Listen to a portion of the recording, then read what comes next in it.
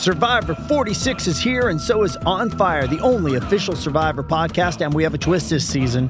The winner of Survivor 45, Dee Valladares, will be joining us every week. We're going behind the scenes of the biggest moments, the how and the why things happen, and the strategy and analysis you can only get from someone like me, a Survivor winner.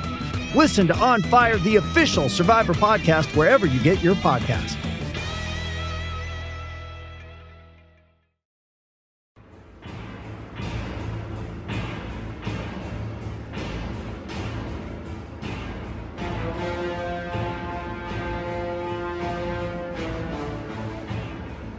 Welcome to Dug Too Deep, the officially unofficial podcast for The Lord of the Rings, The Rings of Power on Amazon Prime. I'm Jim. I'm Aaron. And today we're back to do another episode covering the Great Wave, this time a feedback episode. Aaron, how's that feedback looking? It's looking healthy. It's nice. Not quite Elendil to tall. It's not like 8 foot tall, but it's Elendil to normal. I think we'll have plenty of stuff to talk about. Dug Too Deep at baldmove.com is how you get in your runic transcriptions for our Council of Learned Men. Just me and Jim mostly. And we're not that learned. But anyway, Dug Too Deep at baldmove.com. Raphael is the first to submit. We're going to start off on a negative note. Then we're going to move on. Raphael says, after 4 episodes of setting the stage, I find myself starting to not care about most of the characters. Southlands, who cares about these people? I feel like they would get along with the orcs just fine. They don't seem inherently good or even a shred interesting. Numenor seems to be a bunch of assholes who think they're above everyone else. Oof. They're losing that competition. I mean, I can't believe they're winning that competition against the elves. Right. Oh my God, their hubris is just outstanding. Let them drown. The Harfoots, I like them, but talk about their Acronian Darwinism. You sprain your ankle, nice knowing you, better you than me. And finally, Galadriel. My lady, I've tried to be patient with you, but I've lost you this episode. You need 1,000 years of jail time just to cool down. 1,000 years jail. Do elves mature psychologically at a ratio of 10,000 elf years to 1 human year? It would make sense since Galadriel would then be a teenager mentally. I've never had an issue with Legolas shield surfing when fighting or taking down an Oliphant all by himself. Give me 5,000 years of my peak physical condition and I'll give him a run for his money, but doesn't wisdom and being better socially come with age too? Okay, let's unpack this. Why do we care about the Southlanders? I don't think they've been very well developed, but to me, it's kind of the first time, except for maybe the Rohirrim, where you're just dealing with average folks. These people don't have magical blood coursing through their veins, except for maybe this Halbrand guy. They're just they make mistakes. They're not perfect. They're just regular people trying to survive, man. There's a social stigma to them. I kind of think they're cool. I would like for some more characters to kind of latch on, but besides Bronwyn, Theo, and the evil butcher / barkeep. But yeah, for me, it's definitely like the potential redemption story there. These are people who fought on the wrong side of the last war. If there's a new war stirring, which side are they going to take? I find that to be the most compelling. As far as like the personal stories, I'm sort of invested in these characters now. They've done enough for me, but yeah, it's really like as a people, I want to see them redeemed. Yeah, it's like this: the elves are Princess Leia, the Numenorians are Luke Skywalker, and then you've got the Southlanders are Han Solo. Okay, who doesn't like Han Solo? Sure. And then the Numenor, it's like, I think maybe I guess I don't see how they're, like I mentioned in joking passing, I don't see how they're winning in a smug off competition against elves. Like, it does feel like they have a massive inferiority complex. Mm-hmm. But the problematic aspect of Tolkienian elves is they are just better. They're just straight up better than men. Yeah. Which but I don't know, and I guess that's the charm of them, that they're able to have such a big impact on the world despite not being the best. And I don't know. I also we mentioned this in episode 3. Like, it is it was crazy dark to Harfoot's talking about how they're just going to leave, you know, Nori and her family behind. But it's also, like I mentioned, there's like a mouse psychology there that, like, if you're the smallest, weakest thing in the land and you kind of like get by hiding and moving place to place and it's like, you know, it's kind of like a herd of gazelles, man. And you either keep up when the lion comes or you don't. And I think it seems cruel from people that live in a society that has, you know, functioning laws and safety nets and a police force that can, you know, protect the rights of the weaker. But that doesn't exist in this age. So they kind of have to be that way or they would all die. But I wonder if they're going to continue to explore that kind of darkness, because it's not something I attribute the Hobbits, you know? Oh, yeah, no, that feels different for sure. In an interesting way. I don't know. I'm torn on the Harfoots as a society because, yeah, I think like that ideology kind of sucks, but also it's intriguing because you got individuals within that society who definitely don't feel that way, and don't like living under the strict rules, and yet they still don't want to be left behind. So I don't know. Sure. I think it's going to be interesting. And then like I'm kind of with you on Galadriel. I do, you know, she is young by elf standards. She is very powerful, so she does have a reason for being kind of a haughty, and she's also traumatized. I think that's one thing. Maybe the 1-2 punch of the first episode's kind of blunted is the fact that, like, you know, she's been on this crazy revenge quest. It seems crazy even by other elf standards who've been through the exact same things. Like, Jesus, she's taken it too far. So I think she's supposed to be kind of hard to sympathize with, you know. But I don't know. Like I said, is that entertaining to watch? That's right. That's always a question. But it's a character arc, you know. Otherwise, like if she was just Cate Blanchett, she would be a very static character and have people complaining from the other direction. So we'll see. There's 4 more episodes to go, and there's lots of seasons left as well. Caitlin is going to take the other tack on Galadriel. As a non-book reader, I want to say how much I'm loving the show, and especially Galadriel. I've seen a lot of really critical takes on her storyline thus far. Her troll fight too showy. She's an idiot for not seeing the similarities between the symbol and the map of the Southlands. That jumping into the narrow sea made no sense. She's abrasive and unlikable, but I wholeheartedly disagree. I only know the characters presented in the films, and at that time she is wise and extremely powerful, clearly revealed by many elves and non-elves alike. Immediately, I think it's so much more interesting to watch a character on a fuller arc towards that end state than someone who's already been that way. The Galadriel that I see isn't some bastardized version of a character. I'm seeing her face twitches and aggressive demeanor as completely true to the character that this show has introduced. She's a strong fighter even as a child in the Elven Paradise, and then left to fight in Middle-earth for hundreds of years. To me, she's a commander, and if I may quote Viserys, not here to be suffocated by all this fucking politicking. As a woman myself who works in a corporate world and is often told I need to play politics to get things done instead of having these decisions made off the merit of my work or situation, I completely get the impulse to respond instead with, no, actually, fuck you, I'm right, and I don't want to play your games. It doesn't have to be smart, but it's honest, and I think it's totally true to what we've seen of her so far, and I'm thrilled to keep watching and see what happens on her journey that molds her into the Lady of the Light we meet in the Fellowship of the Ring. Just want to throw my girl Gal some love. And mission accomplished there. This kind of stands alone as a fully articulated argument and dovetails nicely with what we just talked about. You got your 2 cents you want to chip in here?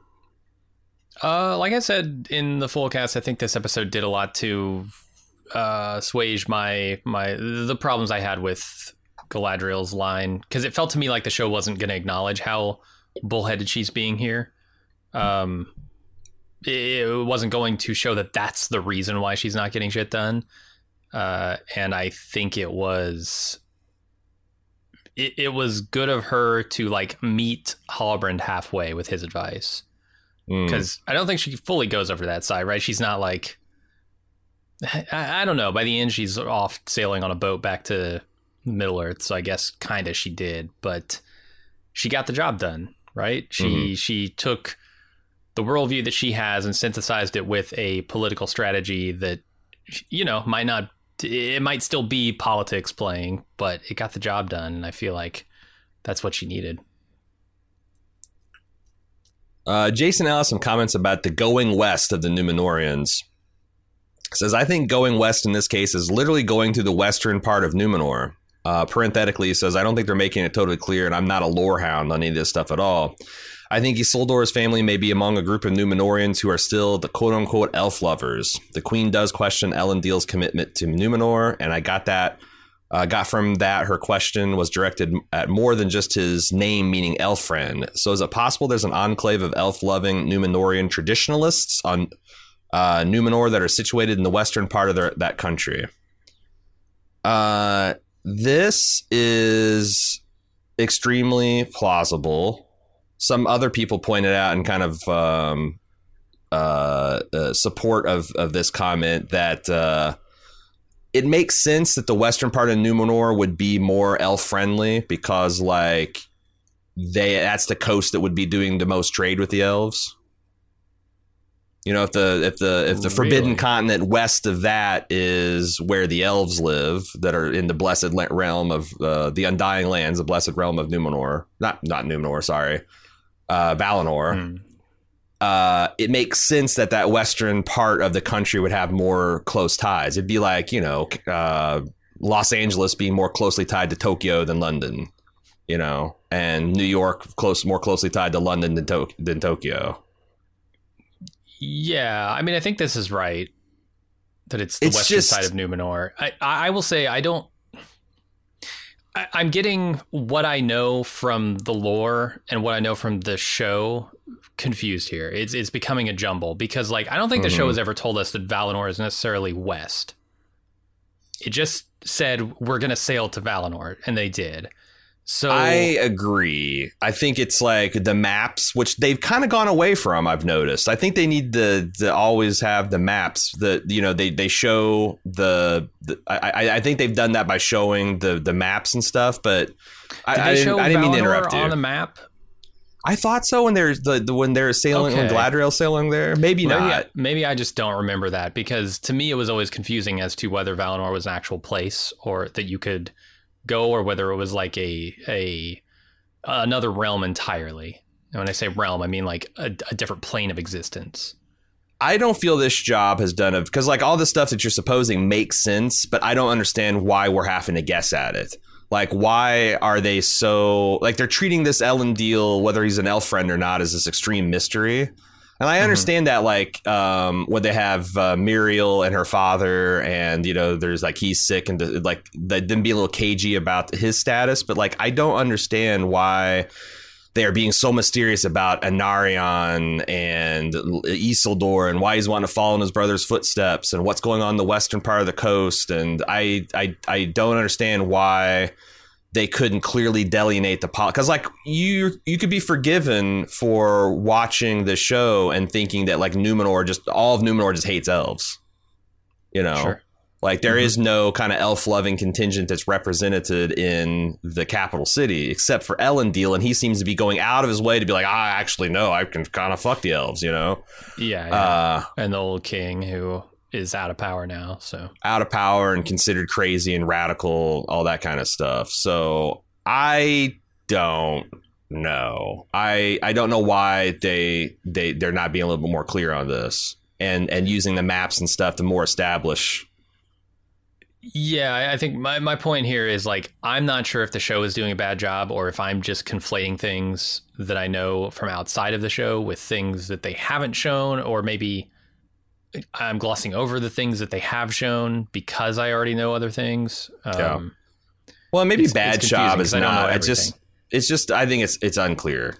And like I said, I'm a person who's watched the show pretty close. I watch each episode multiple times. I am, I'm somewhere between you and the lore hounds in terms of my comfort with the lore and what's going on. And, so I'm just imagining people that have no idea, because that's the thing. I got a lot of feedback also this week. It's you guys should really watch the Lorehounds, or listen to the Lorehounds. Yeah, I fucking do. It's the other thing you got to understand is I'm always a week in arrears because their stuff comes out on Monday morning. We actually record this feedback podcast pretty early on Monday, so I don't have time to roll that stuff back.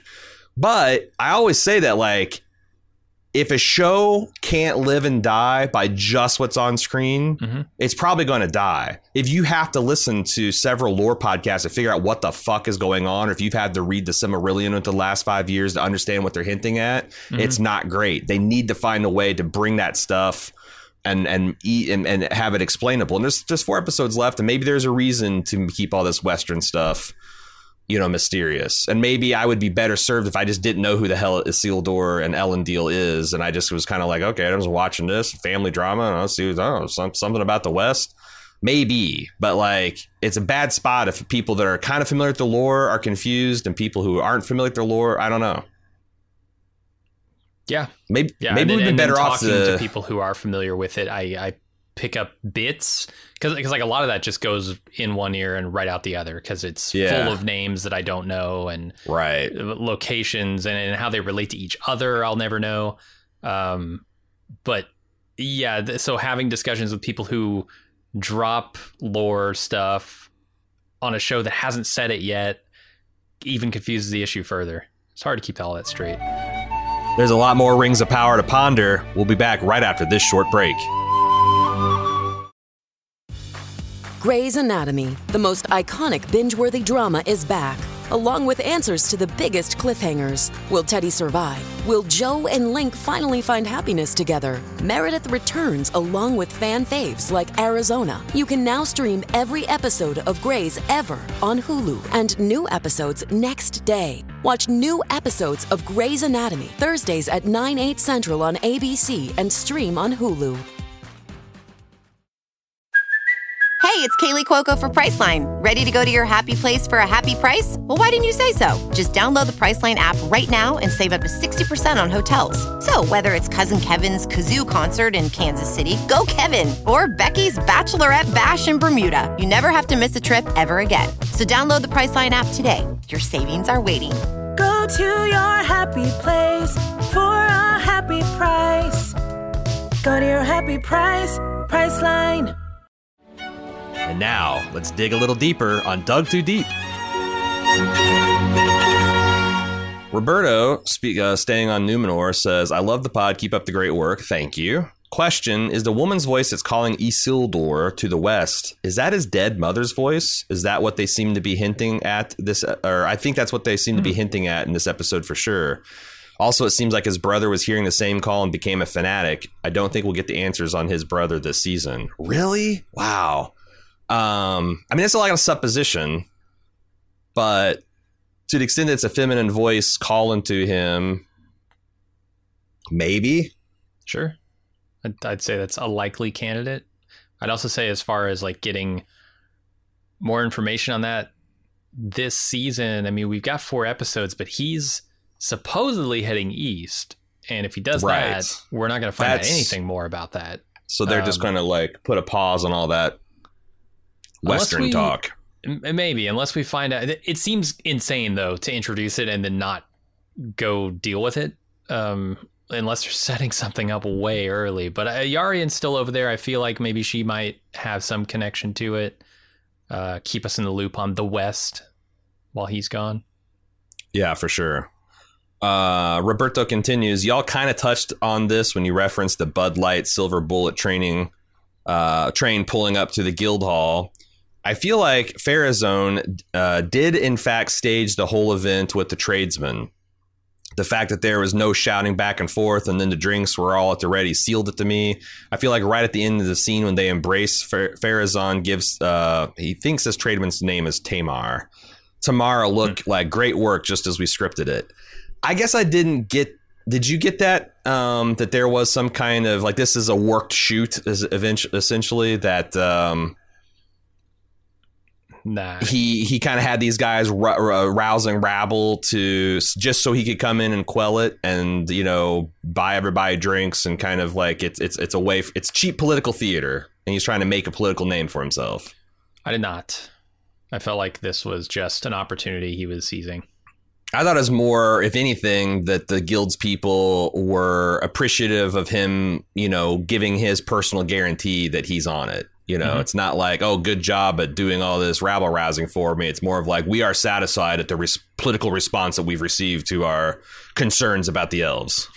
Yeah, in my opinion, like the wine just kind of appearing out of the cracks of the city here is a thing for expediency.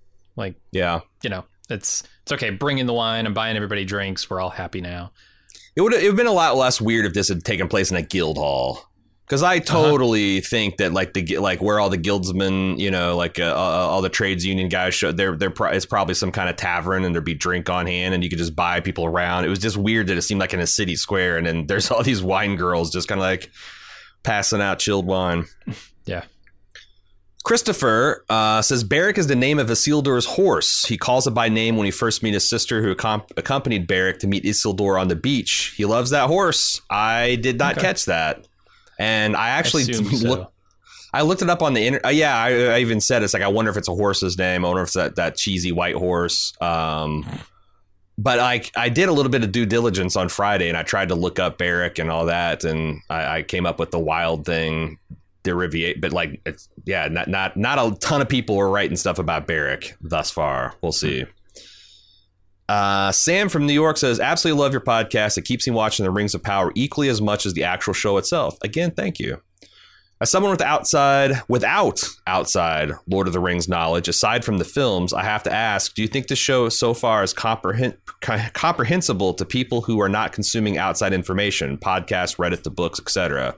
Oof, we just touched on that. Often I feel as though during an episode I'm being literally told something or someone is important in a line of dialogue rather than being shown that it is or they are important, or I'm confronted with a string of incomprehensible names and places that often have yet to appear.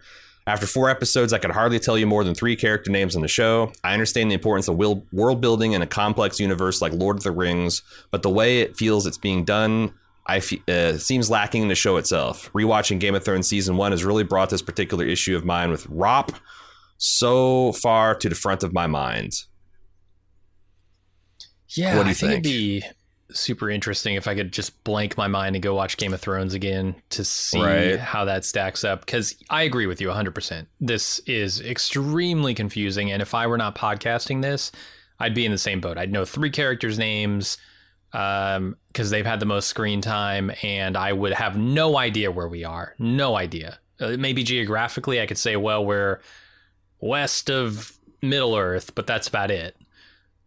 But like, as to the city itself, I would know basically like the elves and the humans had a falling out there for some reason. And that'd be it. That'd be all I know about Numenor. I kind of wish the same. And sometimes I know for a fact sometimes book knowledge gets in the way of enjoyment because you're in a spot where you have a good idea of where things are going. So when they deviate and they do things, they adapt, you're like more confused than someone who's just... I experienced that firsthand last night on the House of the Dragon show.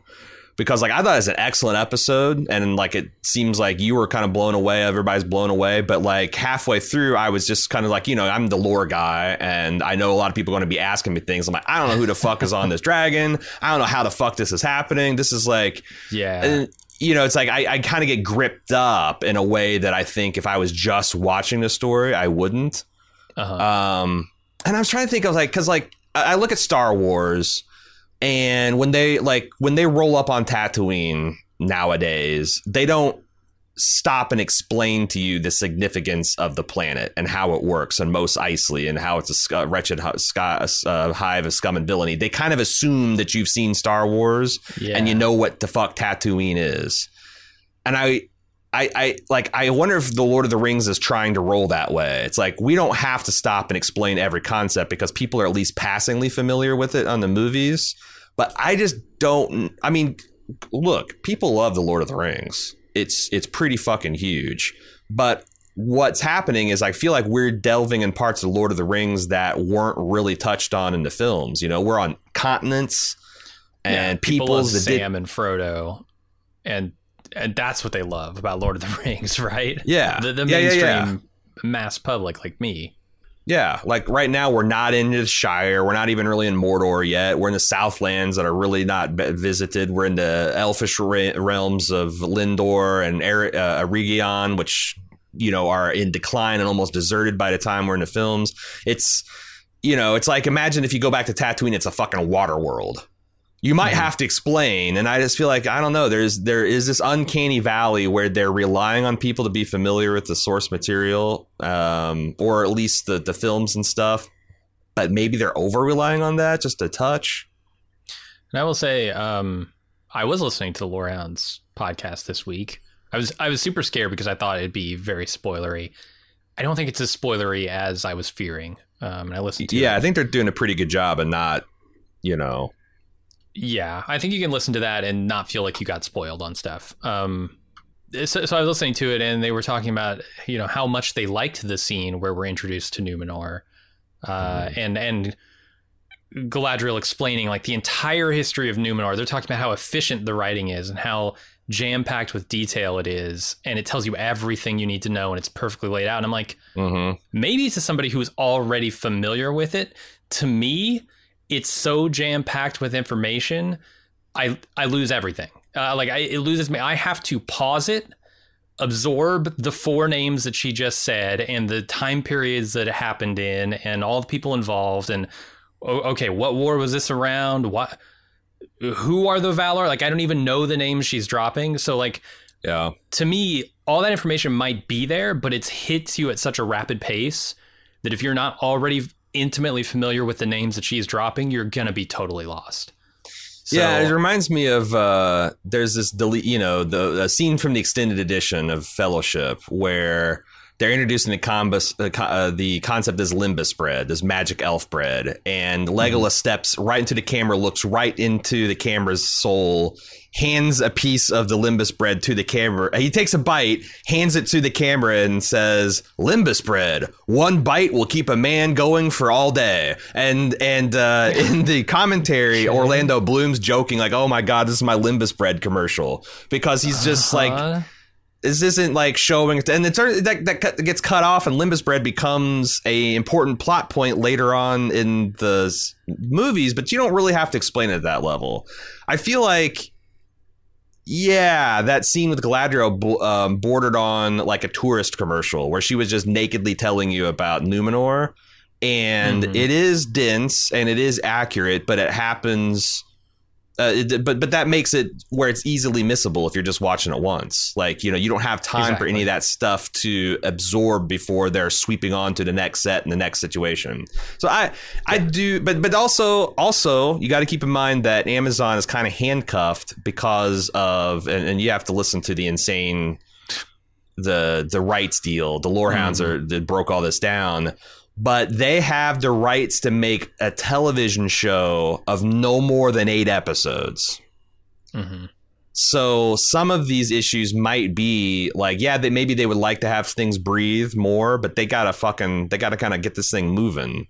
And there's like, you know, obviously they don't have to all be 59 minutes. Like last week's episode, I think was 71 minutes. They can, you know, include more material, but there's, you know, they don't get to choose like, well, what is the most dramatically appropriate number of episodes to have? 8. It's always going to be 8 because that's as many as we can make.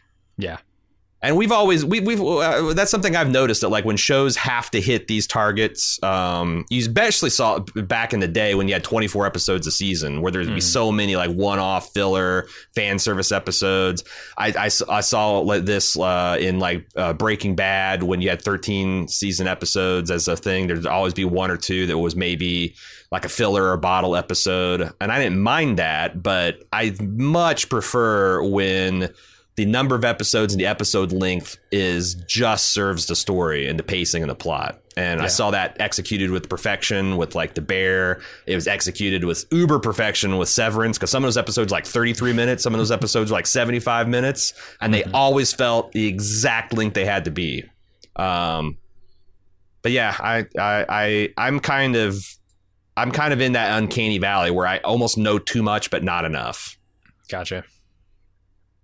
Vanessa from San Jose says, I was listening to Decoding TV podcast, with our buddy David Chin, and they were discussing the idea that, like Westworld, the Rings of Power is playing with multiple timelines. I had a similar thought along those lines. I wondered at first if Halbrand was Theo's dad, but now I'm wondering if Theo is actually the adult Halbrand. Halbrand has a past he seems to regret based on his conversation with the Galadriel. Bringing about the resurrection of Sauron via the blood magic hilt he found as a child would certainly be something to feel guilty about, especially if it led to the death of his mother or her elf. Will they, won't they, maybe boyfriend. What do you think? Talk about a departure from the Tolkien writings. As I understand it, I don't think Tolkien's ever done anything like that. I think that would be almost sacrilegious to start doing crazy multiple timelines. Characters are other characters, other than like like the resurrected Sauron kind of thing. He doesn't deal in timeline changes, does he? Well, I mean, no, I think that like the closest you can think of is the last two books, The Two Towers and Return of the King, are essentially one deals solely with Sam and Frodo, and then it rewinds and then deals solely with the other part of the Fellowship. So it's like a very disconnected and then you could also say that like Aragorn shows up and he's Strider, this mysterious ranger, and he turns out to be his true identity is the Lost King of Gondor. So every once in a while, but there is the mechanic here because Galadriel is going to be around the entire Second Age and she's essentially ageless. Mm-hmm. So they could be doing something clever with this, but I guess to what end? I'm just going to say there's no way. There's no way this is a thing they're doing. Yeah, and I'd also was like, wouldn't Galadriel know the taint of evil? But honestly, you know, if Sauron takes in all of the most mightiest elves in this ring project, you know, maybe they're not super evil detectors after all. I don't know. I tend to be skeptical. That would make me really nervous because that's not my favorite part of the Westworld, to be honest. Yep. And if they get if I have to do too much decoding on my Lord of the Rings, which is at its heart a straightforward morality play, then, oh man, I don't know. But we'll have our eyes peeled, Vanessa. SLTDMD just listened to your discussion of episode 4 and is waiting the whole time to hear your discussion of the old man telling Theo that Sauron is Meteor Man, and you never even discussed it.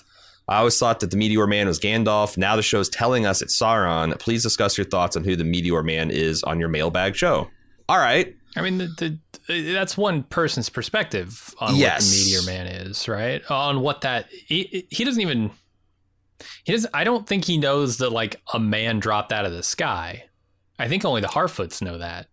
I think it's more of a signs and portents kind of thing. Yeah. It reminds me of that one season in Game of Thrones where the red comet was in the sky and everybody knew it meant something, but everybody's perspective was different depending on which continent you saw it on and where you were in life and all that. Like, his surmisal is this fiery comet is Sauron's return, but that could be internal show. What? He wants it to be, right? Like, yes. This self-fulfilling, or not self-fulfilling prophecy, but this, he wants the prophecy to be true. He wants this to be Sauron returning. So he's going to say that it is, of course. Yeah, I agree with that. Just like people want lights in the sky to be UFOs, so they say, aha, alien presence. Yeah. When it's actually just a light. I disagree that the show is telling us it's Sauron. It's again one, but you know that they are doing interesting things with the Meteor Man. You know, because he is very coded to be Sauron, but he also has a lot of markings for Gandalf. They did nothing with him this episode. Completely left him off the table. Yeah, they didn't get. It feels like you can have Harfoots or dwarves. Pick one. Yeah, you know, I can, and they're my favorite parts of the show. So it's like it sucks that I have to divert my attention like that. But I'm sure we'll get back to Meteor Man next episode. Joseph says, I'm having a little bit of trouble nailing down the timelines for the Rings of Power. At the end of the first episode, at least one person from every storyline, exception of Galadriel, sees the comet streak overhead. Using this point of view as an anchor, we know that what everyone is doing and where they are at their respective stories. Arondir and Bronwyn are heading out to check the abandoned village. Elrond and Celebrimbor are on their way to talk to the dwarves. Noria is with the Harfoots in their summer camp, etc. Since then, however, it feels like some of those storylines are taking days or maybe weeks at most. Arondir being captured, attempted escape, and then returned to Bronwyn. Whereas others feel like 3 months have passed. Elrond and Celebrimbor talking in front of what looks to be an almost half-completed tower or forge when Elrond only secured Durin's help to build the ring at the end-ish of episode 2.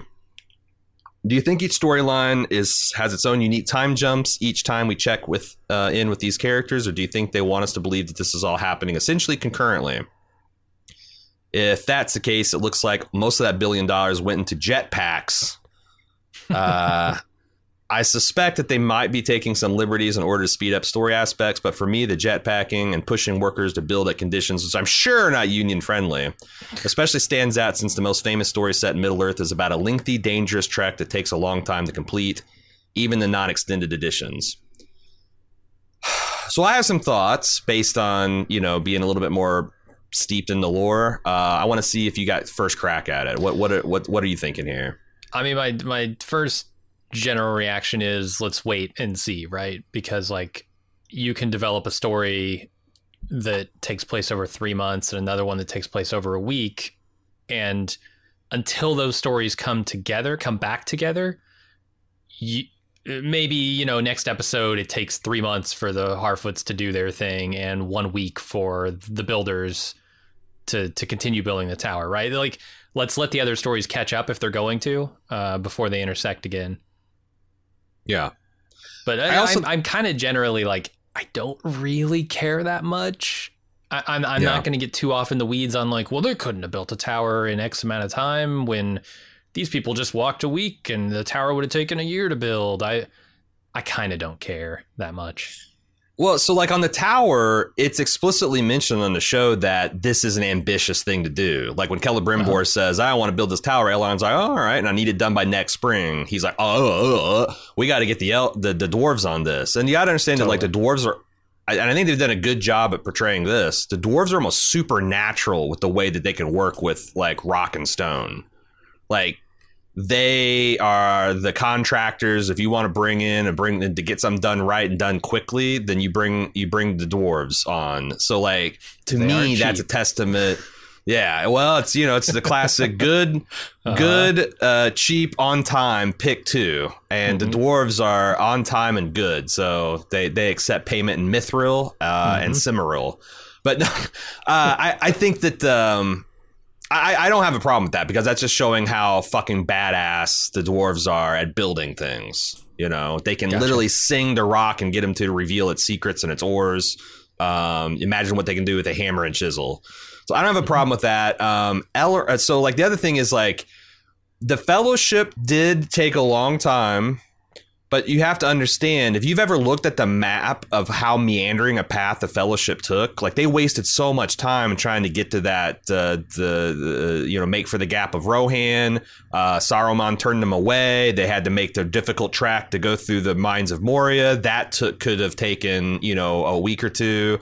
They had to go. They were holed up in Lothlorien. They were holed up at Rivendell. They got, at the gates of the Kingdom of Gondor, and then they split up, and they go all the fuck over Middle-earth. Whereas Arondir was in the Southlands, got captured in the Southlands, and then went to the Watchtower in the Southlands. That's a couple days hike, maybe. So, and then the other thing is travel by ship is fast. Back in the day, in the medieval period, well, not in the medieval period because they didn't know it, but in the Age of Sail, you could cross the Atlantic Ocean in 2 weeks, no problem. That's a big fucking ocean. Nice. So an advanced seafaring culture, and you're supposed to understand that about both the elves and the men, are very experienced in celestial navigation. They have effective ships with good sails. They understand the trade winds and all that stuff. I don't have a problem with them going back and forth from Valinor to Middle-earth in a few weeks' time. That it would seem ahistoric if it took them months to make that crossing. So it might just be, I think a lot of times people just assume it took, forever to get places. But look at, Rome had, 2,000 years ago, highly advanced and sophisticated network of roads. You could go on foot or by cart from one end of the empire to the other in a matter of weeks. So I just think that a lot of times we have this impression that in the old times, it just took forever to get everywhere. And it's true. Like if you wanted to, in Pioneer. Yeah, if you wanted in the Pioneer days, if you wanted to go into town, it might take you all day. If you wanted to go to the next city over, it might take you a couple days to a week. But it's also, we're talking about a pretty vast place, the Americas, versus, England. I think all of Middle Earth is supposed to be the Isle of Britain, right? Okay. Yeah. It is kind of yeah. So I think it all tracks. At least I think so. Yeah, and I would say also you got to choose what you're going to get hung up on, because never once do you see Frodo take a shit during the entire journey to Mount Doom. But I don't call that unrealistic. I call that just filmmaking. Yeah. And they also, the Fellowship are trying to remain unseen. They're taking back. They're deliberately staying off of the well-developed roads and trade paths that Middle Earth had established because they knew that's where the Nazgul would be the first place they'd look. So they were deliberately trekking across backcountry, bushwhacking. It was a much. And again, I cannot overestimate how much fucking meandering they did. How many times they went hundreds of miles one way and then had to come hundreds of miles backtrack to go through another. So yeah. Lindsay says, it kind of drives me crazy that you're both acting like prior knowledge of Isildur is some kind of Lord of the Rings deep cut. Not only do you see Isildur in the beginning of the Fellowship of the Ring, you also see him in Return of the King during flashbacks to Mount Doom when he couldn't throw the ring into the fire. I believe Elrond even refers to the ring as Isildur's Bane in the original trilogy. I have not read these books and I don't consider myself learned all about Tolkien lore except what is present in the films, but I sat up and yelled as soon as I heard his name, and I think that was supposed to be the point. Jim, you're my litmus test. Did you hear Isildur and something stirred in your heart? I heard. Keep in mind, we just rewatched the films last year, all three of them, for a podcast. So I heard Isildur, I heard Elendil, I heard Celebrimbor, I heard Elros, I heard Yarion, and none of these names meant a damn bit to me. Nothing. Yeah. If you asked me the moment after I sat down and watched all of the Lord of the Rings movies, who is Isildur, I would have said, who? Yeah. These names just go in one ear and out the other. If they're not like a visual on-screen presence for more than a few minutes, I will not know anything about them. Yeah, I mean, that's just me. It's not like everybody's like that, but for me, I just don't. This is not knowledge that stays in my brain. And then, like I said, Lindsay might be one of those Lord of the Rings fans that have watched I'm one of those Lord of the Rings fans. Watched the extended edition once a year, every year for the past 20-ish years. Versus Jim, who saw it in the theater maybe once or twice and has seen it again once or twice. So I think he's a pretty good litmus test. 20 years, yeah. And if Isildur's name is mentioned 4 times in the entire trilogy, I would be shocked. So it's like Elrond's mentioned 10 times more often than Isildur. Aragorn's mentioned 10 times more than Elrond. So it's if Aragorn's mentioned 100 times, Elrond's mentioned 10, and Isildur's mentioned 1. I think you're an above average fan if you're like Isildur. Leo DiCaprio name. I know that name. You are in the 1% of Lord of the Rings fans if you can have that kind of, Elrond, Galadriel. They had whole fucking scenes in multiple movies interfacing, and they all came back also in The Hobbit to the plot. And that's the thing. Is Isildur actively relevant to the plot as it happens in the section of history that Lord of the Rings is concerned with? No. I mean, yes and no, but mostly no. It's an inciting event thing, but yes. The rest of it is he doesn't matter at all. Right. So no, I had no idea who Isildur was. Yeah, I think that's what I was saying. I mean, like I said, I recognized him, but I figured Jim wouldn't. I imagine most, a lot of even people that call themselves Lord of the Rings fans might that'd be a bit of a deep cut. Maybe not as deep as Arendelle, but which is not Elendil, but it's pretty deep cut. Because that's the other thing is that Arendelle was mentioned. This is the vial of Arendelle, our most precious star. Are you supposed to jump up at that name too? That's the light, the vial of light that Sam has. Yeah, yeah. I've only gathered that from listening to the Lorehound stuff. Sure. Because, yeah, otherwise that would have no meaning to me. But that technically is in the film as well.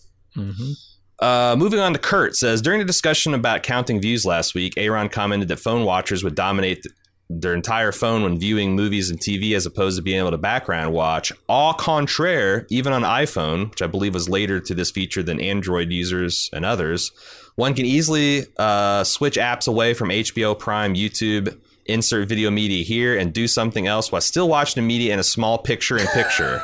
Oh my God. It's even resizable and easy. Worse? Can you make the experience worse? Can we make it on a plane and you can do picture-in-picture on a plane while you're watching the map of you going hundreds of miles across the sea? Yes. And let's make it postage stamp sized, and let's also put ads running over the audio concurrently. I like that.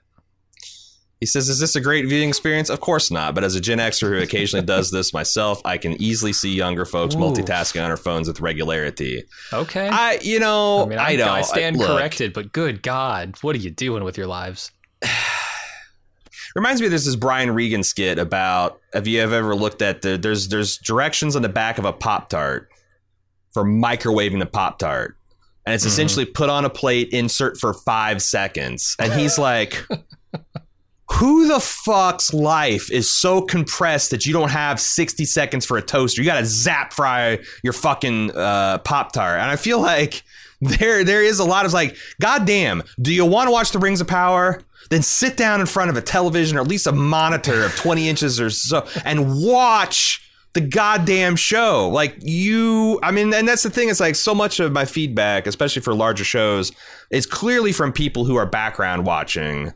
I don't understand how you get anything, how you can absorb anything. But it's watch it full screen on your phone. I won't even deny you the ability to watch it, while you're a passenger in a car or something. But my God, I would like to strap Francis Ford Coppola, Christopher Nolan, all those guys who crying about, the death of the theater experience. I could strap them to a chair and let them read this email. Like the idea that you're watching their work on a literal postage size screen within a screen that's 5.5 inches wide. It's pretty delicious.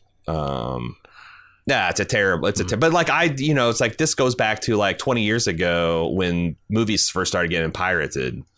And it's like the viewing experience of that was garbage. Like I remember sitting down to watch one of these shows with my friends, and I'm like, I would literally not watch the movie, period, than watch it in this shitty of a form. Yeah. Or those even those telesync where they got a camcorder and a thing, and it's like, oh, look, it's a great picture. No, this is bullshit. Like, goddamn. But they get the audio source right from the board, man. Yeah, but the picture looks like garbage. Yeah, it's all washed out and shitty. So I don't know. Maybe I'm a purist, and I'm not saying that there's a right or wrong way to enjoy art. Except for I am saying there's a wrong way to enjoy movies, and it's watching it at a 0.75 inch inset while you're texting with your fucking friends, sharing memes about the episode that you're watching. Like, I don't know. You wouldn't accept a text window that small, would you? Then why are you watching Lord of the Rings that small? You wouldn't pirate you wouldn't steal a car. Right. So why would you picture-in-picture a movie? We got a lot of Rings of Power to ponder. We'll be right back after this short break.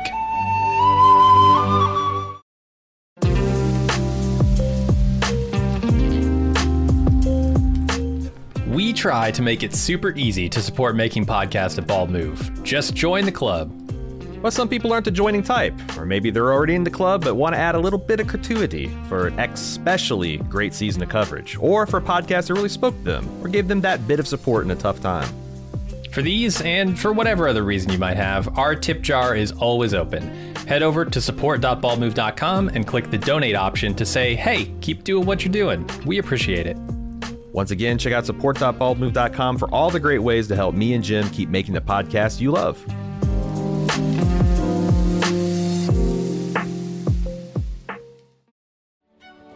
And now, let's dig a little deeper on Dug Too Deep.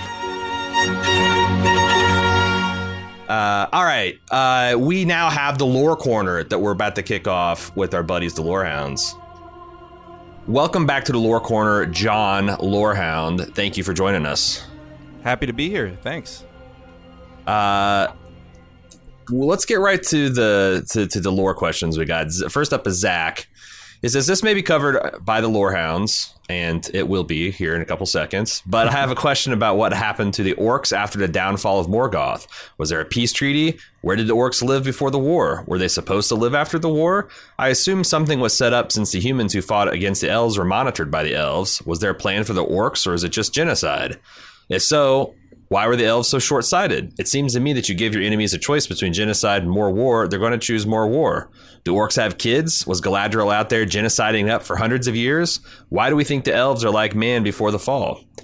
I know this is all fake, but I can't help thinking there's some winners write the history type bullshit. This email reminds me of, like, George Martin's got this legendary interview where he's like, everyone likes J.R.R. Tolkien, but I just had these questions about what happens after Aragorn, what happens during his rule, what was his tax rate, what was his policy on orcs. Yeah, how do we understand orcs and their place in the world? Are there any good orcs? Are they redeemable? Are they just vermin to be eradicated? That seems problematic for a sentient species. What do you say, John?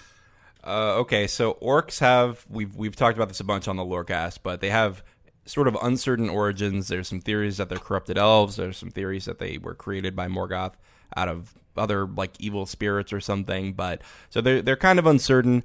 They are pretty much evil. They theoretically, I think, are redeemable according to Tolkien, but there is no case of that recorded. Which again, I think he mentions it's about history being being written by the winners.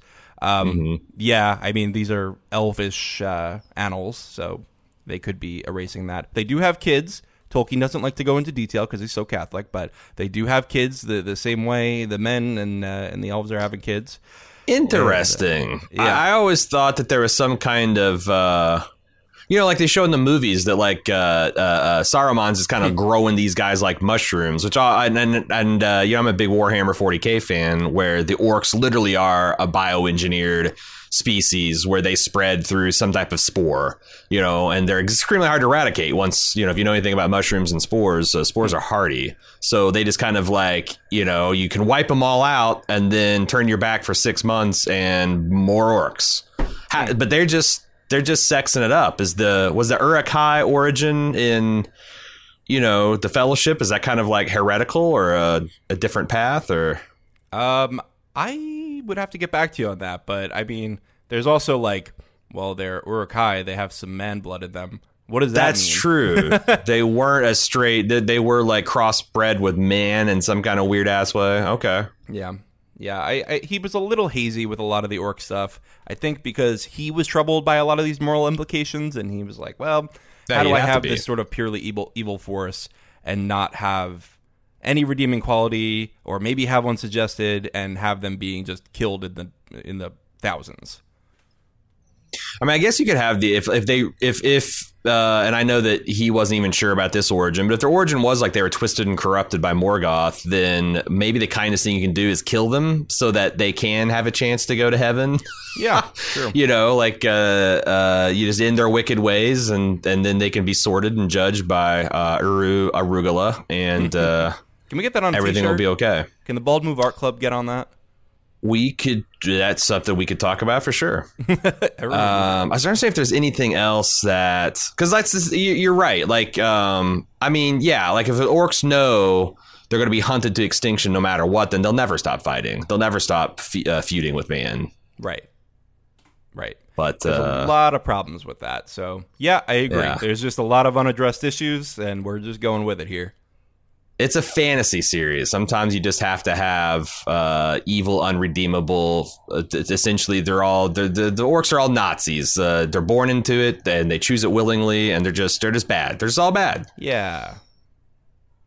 Bill from New Jersey says, with the introduction of Isildur, I'm officially lost when it comes to the time setting in the Lord of the Rings universe.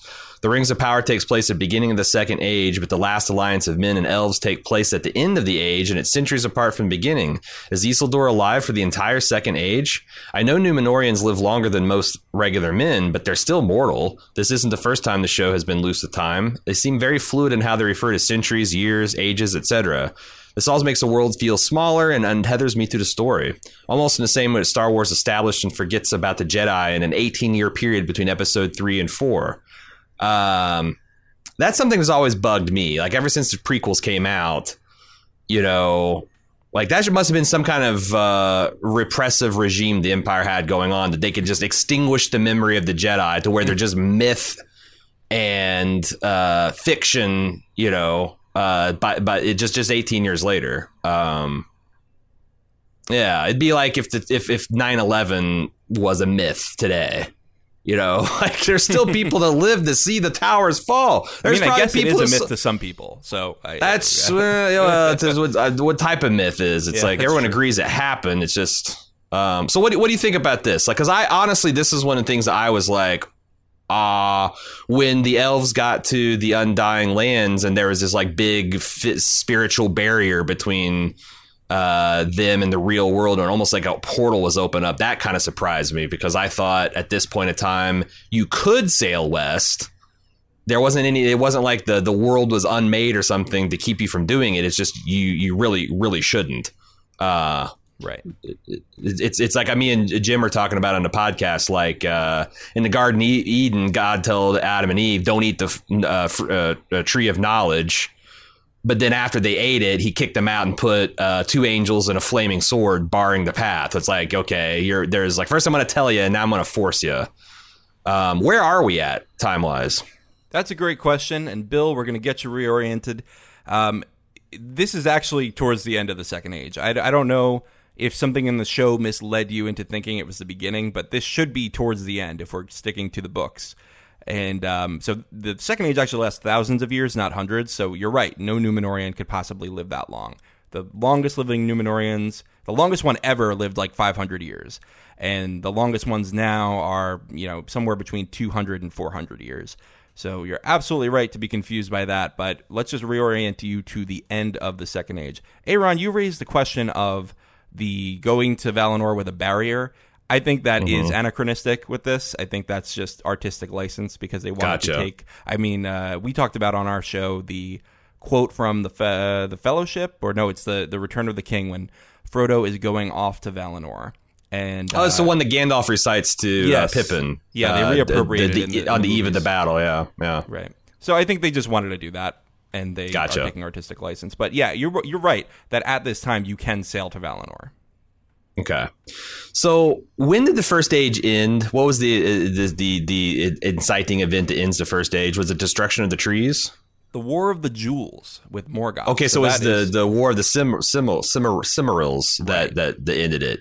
The defeat of Morgoth and his casting off into the void is the end of the First Age. So are we to understand that Galadriel, like, because they imply it's been centuries or whatever, but she's been questing in Middle-earth on her revenge mission for literally thousands of years? Yeah, and if you look at the death of Finrod, that happens like middle of the First Age. That's not even at the end. So this could be thousands and thousands of years, which is why I guess it's a little hazy how long she's been doing this. Maybe she's been varying it up. Maybe she only recently started doing the war tactics, and she was doing more of an Inspector Gadget thing before that. But, you know, it is a little bit loose. So we are late in the Second Age, and they're just kind of like, you know, expecting us to be a little hazy on exactly how far along Galadriel's been doing this. And, you know, I don't think we're equipped to understand elf concepts of time. Like, doing anything for thousands of years for a single-minded focus seems ridiculous to us humans, because, like, what the hell? That's 100, you know, orders of magnitude longer than we even get total. Right. So, I mean, at the same time, elves are noted in, I think it's the nature of Middle-earth, to actually experience time more slowly. So a moment lasts longer in the mind of an elf, even though they live longer. So it is a little weird that she's doing this for thousands and thousands of years. And to the show's credit, it's seen as weird by even the other elf fanatics. Like, all the other elf special forces with her are like, damn, can we go home? You know, and that's like, forget about debate, because she even says, like, most elves at this time when she's climbing up the ice wall, they have, you know, if not healed from their hurts, at least turned their eyes away from it and are trying to find some other it's just her and her band of fanatics that are still, you know, hot and heavy after Sauron and the remnants of Morgoth's forces. Right, yeah. So Sauron has been, if you go by the book, Sauron has been around a little bit in the Second Age. He's actually gone toe-to-toe with the Númenóreans a little bit. So it's a little bit off the book that they're having Sauron be this forgotten entity. But at the same time, that's also in like really extended writings, and they don't even have the rights to that. So I'm okay with them disregarding that to have more of a mystery. Nina has a question about Adar. First off, when he finally came back into focus, I recognized him immediately as Benjen Stark from Game of Thrones, mostly because he looks a little worse for wear, much like Uncle Benjen is deteriorating. Yeah, I didn't realize this until people sent us the feedback, but that is indeed Joseph Mall, who played Benjen. Nina's question comes from this noticeable deterioration, plus something you mentioned during your Season 1, Episode 4 coverage about elf ear sizes, and that Adar could use about half the span of Elrond or Celebrimbor's ears. After laughing about Elrond's ears bordering on donkey level, I thought about something. Is there anything in Tolkien or elf lore that mentions what happens to elves who turn to the dark side? My assumption is they gradually lose their ethereal, omnipotent elf qualities until they become something else entirely. Maybe their ears start to shrink or lose pointiness, per se. Since power corrupts, I imagine to be something like the One Ring slowly but inevitably corrupting Smeagol, the hobbit that turns into Gollum. Is this what's happening to Adar or any elf who chooses to be evil? Is there any truth or lore to that? Maybe the more noble the elf, the bigger the ears, hence Elrond. First of all, are they trying to show some kind of racial differences between the elves with the size of the ears? Because it is truly remarkable how much larger Elrond and Celebrimbor's ears are than like Galadriel or Arendelle or even Adar here. Is that just kind of like, yeah. Tolkien, who will describe the bark on a tree, did not go into very much detail on elf ears, so this is a show creation. Maybe they're trying to do that, maybe not. We haven't seen all that many elves yet. We're more with the men so far and the Harfoots. But I'll say this. You are in for a treat, because on the Lorecast this week, we did a whole segment. Me and Jim, I confused him with a bunch of fallen elf lore. And we go deep into things in the First Age that could be considered like the darkness of elves. Although I'll tell you this. They don't really go evil. That's not a thing that elves do. They can be assholes, but they can't really be evil so much. I mean, Feanor does some pretty bad stuff in the First Age, but it's more greedy than evil. Well, he does do some kinslaying. All right, debatable. But the fallen elf concept is something that I've used as an umbrella to describe elves who were captured by Morgoth and who escaped and were turned away from their peoples because they couldn't trust if they were actually brainwashed by Morgoth and let out as a ruse, or if they came back on their own accord. So I could see Adar. My favorite theory is that Adar is one of those elves who actually did escape Morgoth and then got kicked out of his hometown because they said, well, you're probably still under the influence of him. Yeah, there's about an 8-hour gap between me and Jim recording our feedback session and this one. So in that meantime, when I was going to pick up my son from school, I listened to your guys' podcast, and I thought your guys' I definitely encourage people to listen to the Lorehounds companion pod, because some of those theories are really nice. And it's like a very kind of like a twisted thing that these elves who were captured and kind of not corrupted, but brainwashed by Morgoth, when they're released back to their own kin is like, you have the taint of evil, be gone. Right. So it's like they have no real place there's no home. They're men without a country. Right. And how do you separate the elves that were released as a ruse? Because that's something that Morgoth was doing. He was sending spies back who were like chained to him. And the people who genuinely escaped. You just can't. So you have to have a blanket, immigration policy of you can't come back once you leave. Yeah. J-Cubed has an idea that builds on this. It's I think Celebrimbor may have already made, with the help of Sauron, the 16 rings that are given to dwarves and men. They're building the tower to forge the 3 rings without Sauron's help, or Anatar, I guess it's his avatar. Speaking of which, maybe the blade hilt is needed for the forging of the One Ring. Maybe there's some essence of Sauron still in it that he needs for the forging. Finally, maybe Adar is one of the sons of Feanor. He looks like he has been severely burned. The final 2 sons of Feanor were burned by the Silmarils. Could Adar be one of them? I didn't remember this. Could you talk about the burning by the Silmarils? So the Silmarils will burn people with, like, evil in them. But you said the elves couldn't be evil.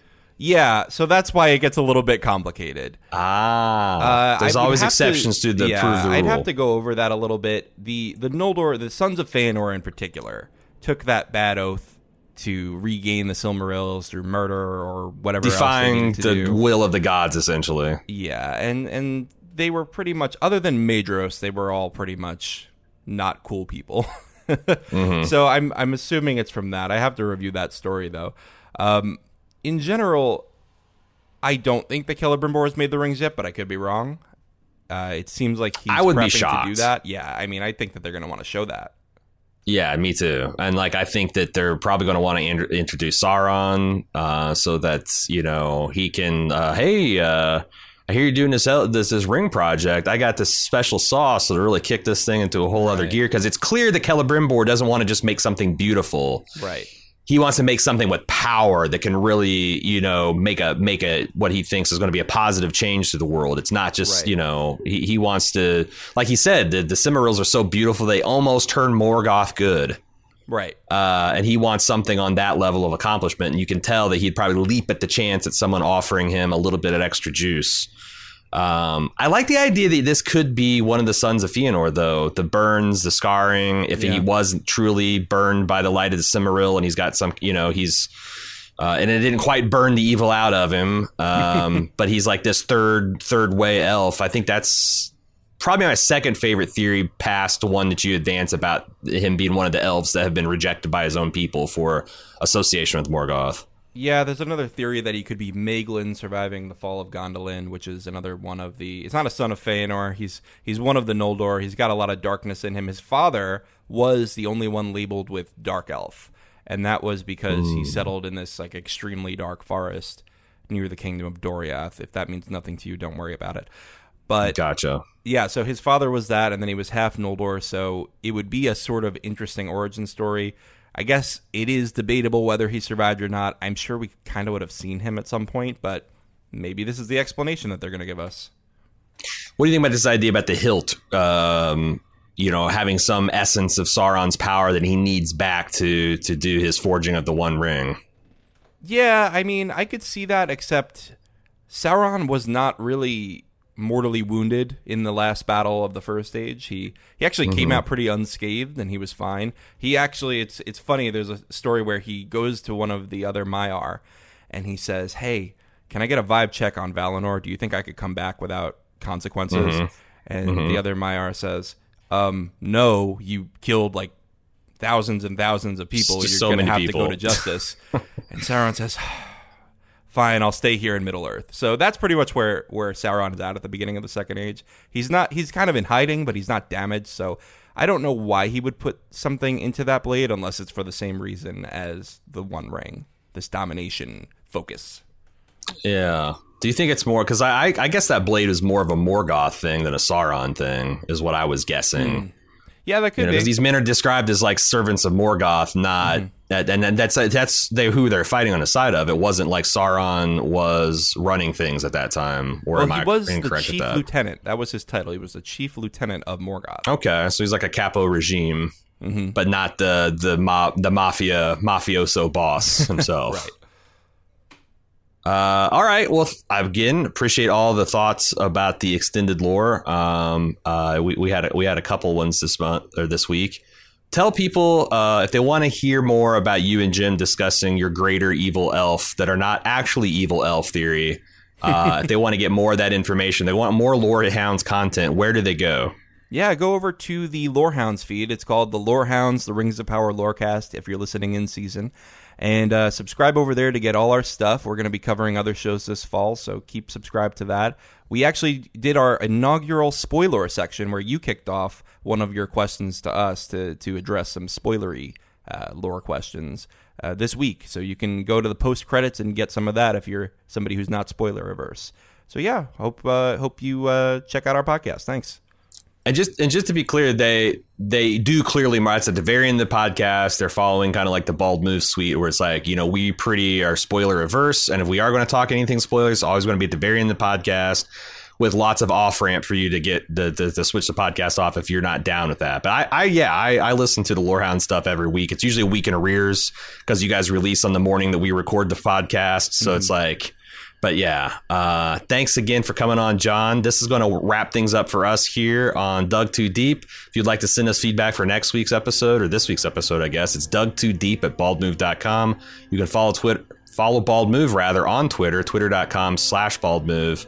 And I can't wait to see what is in store for episode 5. See you guys then.